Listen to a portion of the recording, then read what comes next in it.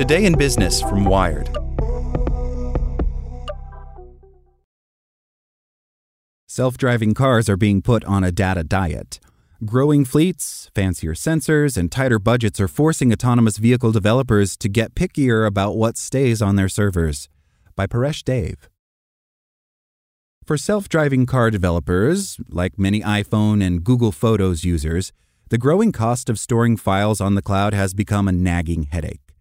Early on, robocar companies pursued a brute force approach to maximize miles and data. We could take all the data the cars have seen over time, the hundreds of thousands of pedestrians, cyclists, and vehicles, and take from that a model of how we expect them to move, says Chris Urmson, an early leader of Google's self-driving project in a 2015 TED Talk. Urmson spoke at a time when autonomous vehicle prototypes were relatively few, and the handful of companies testing them could afford to keep almost every data point they scooped up from the road. But nearly a decade later, Google's project and many others have fallen far behind their own predictions of the timeline for success. Growing fleets, fancier sensors, and tighter budgets are forcing companies working on robotaxi and robo-freight services to get pickier about what stays on their servers. The newfound restraint is a sign of maturity for an industry that has begun moving people and goods without drivers in a few cities when the weather's good and streets are relatively clear, but is yet to generate profits. Figuring out which data to keep and which to discard could be key to expanding service to more locations as companies train their technology on the nuances of new areas.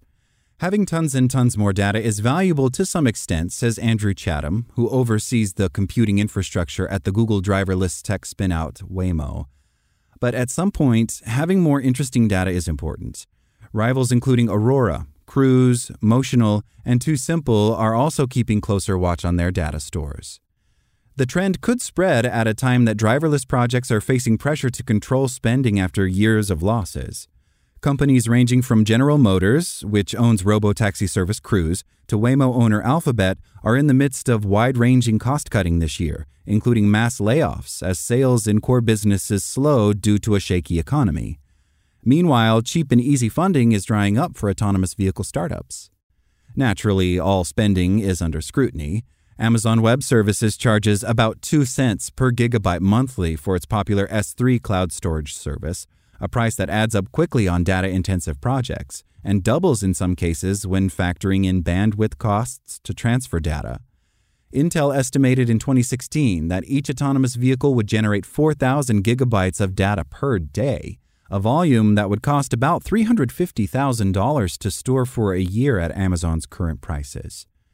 Chucking data might sound perverse to the tech industry. Companies like Google and Meta have long been ridiculed and even penalized for collecting everything they can, including users' locations, clicks, and searches, with the idea that greater understanding of behavior leads to better designed services. The mantra created a culture of collecting data despite any clear application. For instance, Google CEO Sundar Pichai acknowledged in 2019 that only a small subset of data helps serve ads. Self-driving car developers initially held a similar philosophy of data maximization. They generate video from arrays of cameras inside and outside the vehicle, audio recordings from microphones, point clouds mapping objects in space from LiDAR and radar, diagnostic readings from vehicle parts, GPS readings, and much more. Some assumed that the more data collected, the smarter the self-driving system could get, says Brady Wong, who studies automotive technologies at market researcher Counterpoint. But the approach didn't always work because the volume and complexity of the data made them difficult to organize and understand, Wong says. In more recent years, companies have started holding on to only data believed to be specifically useful and have also focused on organizing them well. Practically speaking, data from driving on a sunny day in the desert for an hour might start looking repetitive, so the utility of keeping them all has come into question. Limits aren't entirely new.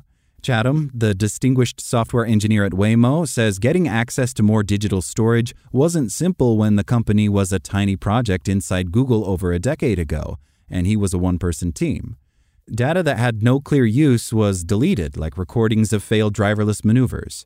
If we treated storage as infinite, the costs would be astronomical, Chatham says. After Waymo became an independent company with significant outside investment, the project gobbled data storage more freely.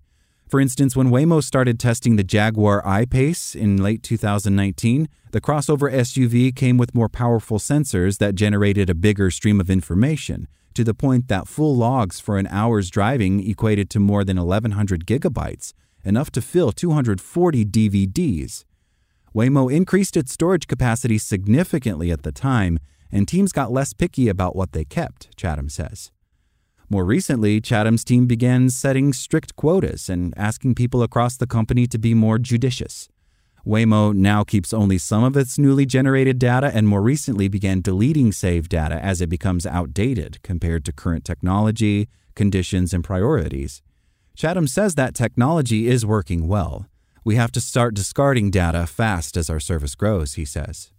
Waymo carried paying passengers more than 23,000 miles in California between September and November of last year, up from about 13,000 miles over a similar time frame just 6 months earlier, according to disclosures to state regulators. Data caps, in some cases, have factored in the priorities of autonomous vehicle companies. With some negotiation allowed, Chatham's team allots quarterly storage allowances to groups of engineers working on different tasks, such as developing AI to identify what's around a vehicle, perception, or testing planned software updates against past drives, evaluation. Those teams decide what's worth keeping, say data on the actions of emergency vehicles, and an automated system filters out everything else. That becomes a business decision, Chatham says. Is snow or rain data more important to the business? Snow has won out for now because Waymo so far has only limited data from driving in it. We're keeping every piece, Chatham says. Rain has gotten less interesting. We've gotten better at rain, so we don't need to go to infinity. Being data thrifty can sometimes prompt creativity or valuable discoveries, he says. Waymo learned at one point that its rain data needlessly included all the sensor readings its cars had collected while parked. Across self-driving projects, data from busier, crazier times has the best chance of surviving. Rare objects and unusual scenarios such as obstacles in the roadway or cyclists with surfboards, says Balaji Kannan, Vice President of Autonomy at driverless tech maker Motional, a joint venture between Hyundai and automotive supplier Aptiv. The quickly growing Cruise has said that less than 1% of the data it generates from driving in San Francisco contains what its teams view as useful information. So it too doesn't store all of them now. Its autonomous Chevy Bolt cars drove paying passengers over 13,000 miles in the city last fall, compared with 3,400 miles when it kicked off service during the summer. With its deployment growing, Cruise is working on improvements to its data storage systems that make it easier and more affordable to expand service, though spokesperson Rachel Holm declines to share details. Deletion isn't the only solution. Moving data to cold storage, which at AWS costs as little as 1/10 of a cent per gigabyte per month, can also shed costs, but they can only be accessed slowly, limiting their usefulness. Aurora, which is testing driverless trucks on freeways in Texas, uses an automated system to sort the terabytes of data generated by driving about 50 loads per week for pilot customers across the state. Engineers flag crucial data, such as recent incidents involving dangerous road debris or aggressive drivers, to ensure it is saved in regular storage. Anything unprotected or unused is automatically put on a death watch, moving to successively colder storage every month until after 3 months, a substantial amount starts getting deleted. Measurements calculated from the raw data are the only bits kept.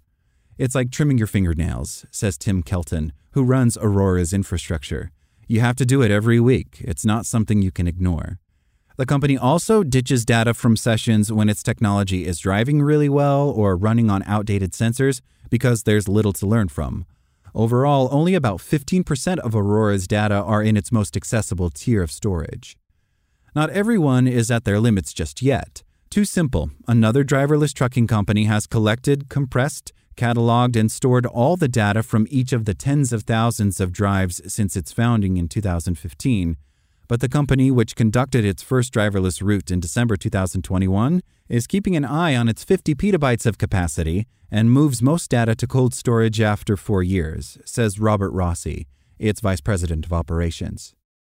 AI software that can extract valuable data from compressed files could eventually help companies keep more logs without breaking the data bank, says Wai-Song Shi, a computer scientist at the University of Delaware who has worked with automakers to cut data storage in transmission. But he points out that if Waymo and its competitors finally manage to reach wide deployment with large fleets of vehicles, they'll have to junk a lot more data. Once you go into mass production, cost will be a big deal, she says. We haven't reached the point where we desperately need more storage, but this day will be coming soon.